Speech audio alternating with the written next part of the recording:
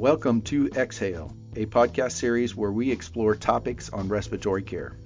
Your hosts are Mark Russell, Marketing Communications Manager, and Jansen Lanier, National Sales Manager and Respiratory Therapist for Vitalograph US, a global leader in respiratory diagnostics. We interview today Dr. Albert Rizzo, Chief Medical Officer for the American Lung Association. We discuss what the American Lung Association's strategy in defeating lung cancer. He tells us about the Great American Smokeout and the facts and figures on smoking today, why smoking hasn't been eliminated, and how e-cigarettes and vaping are contributing to people's health and lung disease. Today we have Dr. Rizzo from the American Lung Association. Welcome, Dr. Rizzo. Welcome to you too, and thank you. Could you give us kind of an idea of your background on yourself, education, experience, and your current responsibilities? Sure. I'm a pulmonary critical care and sleep physician and currently practice at Christiana Care Health System in Newark, Delaware. Been doing that since 1983. And also early on during that time, I attended a local chapter of the American Lung Association in Delaware. And I realized that with my background, being able to help educate patients, advocate for their issues, things like air quality, tobacco control, access to care, was really help working with the American Lung Association to leverage what I could do besides just seeing patients in the office. So I continued to volunteer at the local level, worked my way up to the regional level and national level, and then became chairman of the board of the national board in 2011. Since that time, I've remained as a medical advisor to them. And then in 2018, I became the chief medical officer for the American Lung Association, and I oversee their health promotions initiatives, advocacy policies, and their research portfolio. Wonderful, wonderful. Well, yeah, that's what we're trying to do here locally, here at Vitalograph, here at our corporate office for the U.S. We also have been involved with the local American Lung chapter, and we're working on I guess it's our third year now with them. It's so important to start on the local level. And, now we're speaking with you, Dr. Rizzo. That's right. I mean, grassroots is important. The American Lung Association has been a long time grassroots organization. So you need the national influence, but you need the people on the boots on the ground, so to speak. Yeah, absolutely. We really appreciate the group that you have here in Kansas City. They've done a great job for the American Lung Association with this chapter, especially. It was very fitting for us. It's right in our backyard, right down the street. Linda Kreider that we work with over there, she's fantastic. Truly enjoy working with those folks. Well, thank you. I'll take that information back to them. So why don't you tell us what's new at the American Lung Association? Sure. Well, let me tell you about some of our current and also some of our ongoing initiatives. This time of year, flu season, we do things yearly around the flu. This year it's called the Fend Off Flu campaign, and it's really designed to increase knowledge about influenza, vaccination rates, and really provide tools to the community, workplaces, as well as medical offices to help make the vaccination rates get as high as we can. We know in the past it's been a challenge to get the vaccination rates up to 50-60% across the country. We need to do that, especially in this year of COVID. We also have started a 3-year campaign around the COVID pandemic called our COVID-19 Action Initiative. And part of that $25 million over 3 years, we're putting into research. We recently just funded 2 studies that are looking at the susceptibility and the treatment for patients who are going on to be called long COVID individuals. This may represent a group of individuals who will develop potentially chronic symptoms or chronic disease as a result of being infected with COVID-19. We also regularly hold our Lung Force walks, and this helps us celebrate our power to help change and commit to an end of lung cancer and lighten the burden for those people with ongoing lung disease. We remain very involved with lung cancer screening. We know that eligible at-risk individuals need to get screened for early diagnosis of lung cancer because early lung cancer, there's no symptoms, and that's when it can be cured and have a much better overall outcome as compared to late-stage lung cancer. We do this through public service announcements like our Saved by the Scan campaign. We also have a web-based toolkit to help health systems establish lung cancer screening centers across the country. Most recently, just this past month, Respiratory Syncytial Virus Awareness Month was in October, and that's another respiratory viral pathogen that we helped raise awareness around. It's a very contagious virus, affects adults. It's also particularly worrisome for infants. So that's just a taste of what we're doing right now. So tell us about the Great American Smokeout and how is the American Lung Association involved? Well, the Great American Smokeout occurs every year, and this year it's being celebrated on November 18th. And it really is just one day being identified for individuals who want to try to quit at least for 24 hours, at least for that one day. Here at the American Lung Association, we're hopefully standing by to help support individuals who want to make that challenge and then go on to become longer time quitters. And we do that by giving tips, guidance, and effective quit attempts on an ongoing basis. We do this with evidence-based and proven effective cessation programs. For example, our Freedom from Smoking program, which is online. We also have a community support system through the Inspire network that gives smokers who are trying to quit online support from a group of community people who have tried to quit and are ongoingly quitting. And then we have a direct support from our lung helpline counselors at 1-800-LUNG-USA who can answer questions about quitting as well as provide other general lung health information. So the main message from the American Lung Association around this time of year is we want to support the thousands of people across the country trying to and planning to quit. And we know that it can be a very big challenge because of the addicting nature of nicotine and tobacco. And we want to help them make this very important step to a healthier life. Great. So what are the facts and figures of smoking today? Myself, I've been living with family members that have been smoking most of their life. What's going on? It is trending down? Well, we know that smoking still remains the leading cause of preventable diseases, disabilities, and death in this country. And although the number of adults who smoke is at an all-time low in the United States, there's still 34 million adults who smoke and therefore continue to be at risk for developing smoking-related diseases, which may be heart disease, lung disease, multiple things that tobacco affects in our bodies. And each year, in fact, 480,000 individuals die as a result in this country from smoking-related diseases. We know that the health effects of smoking are both direct from the people who are smoking it, as well as indirect or secondhand.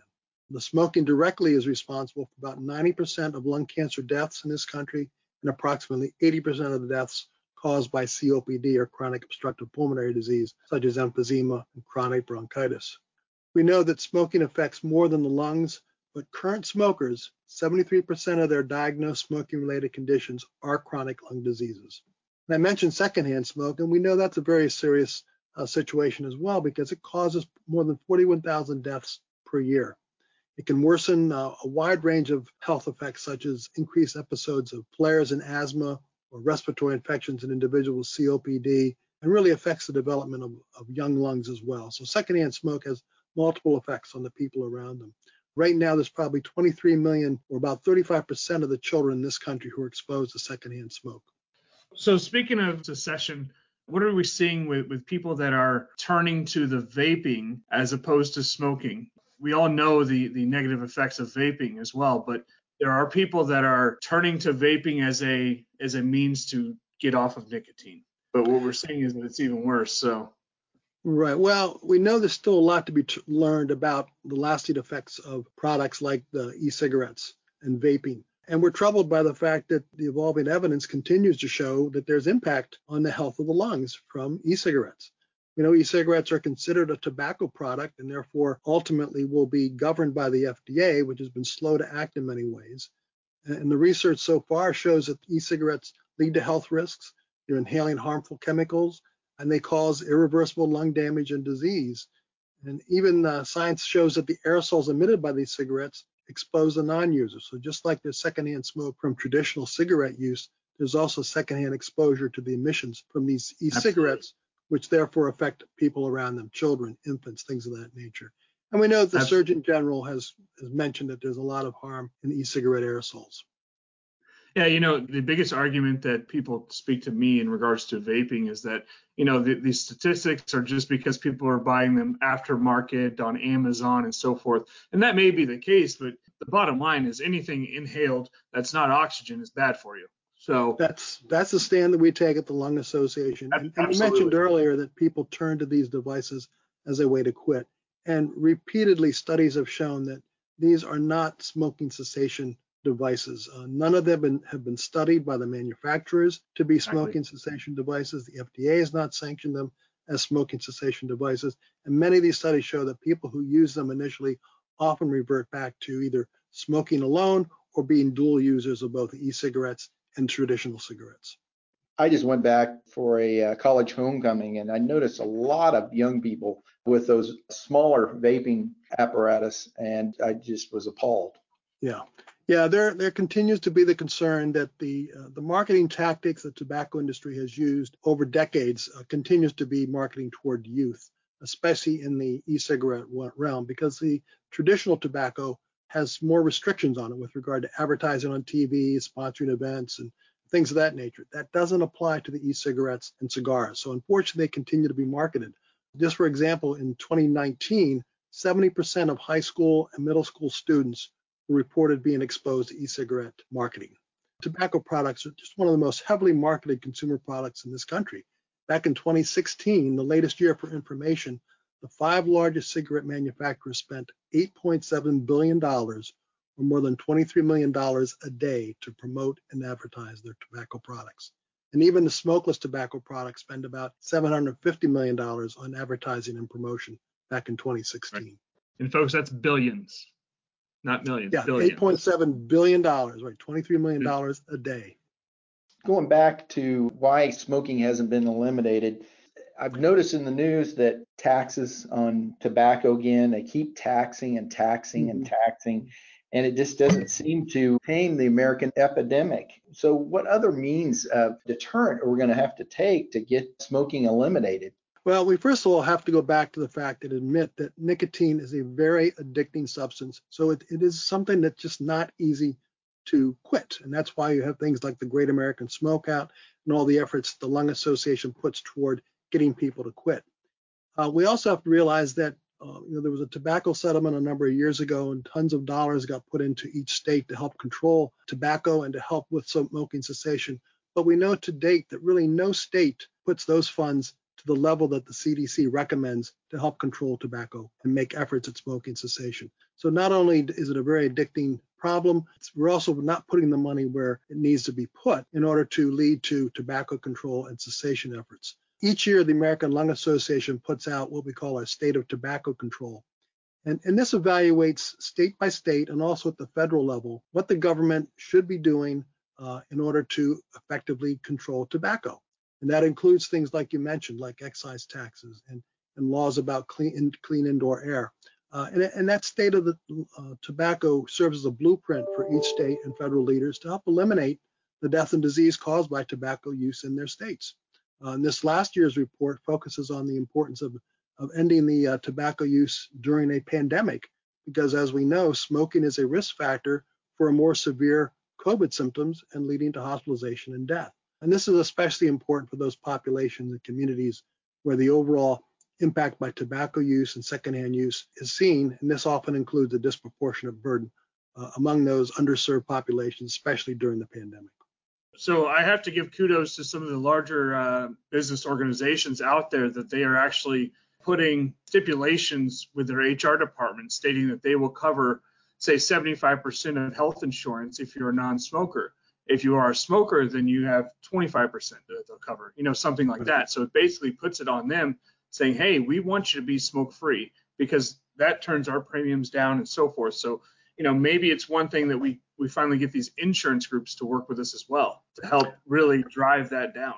A couple $100 a month out of your pocket because of insurance, that hits into your tobacco costs, right? So right. I feel strongly about that. So. And I also read somewhere that Philip Morris is going to call for a cigarette ban in the UK by 2030. Why don't they do that here in this country?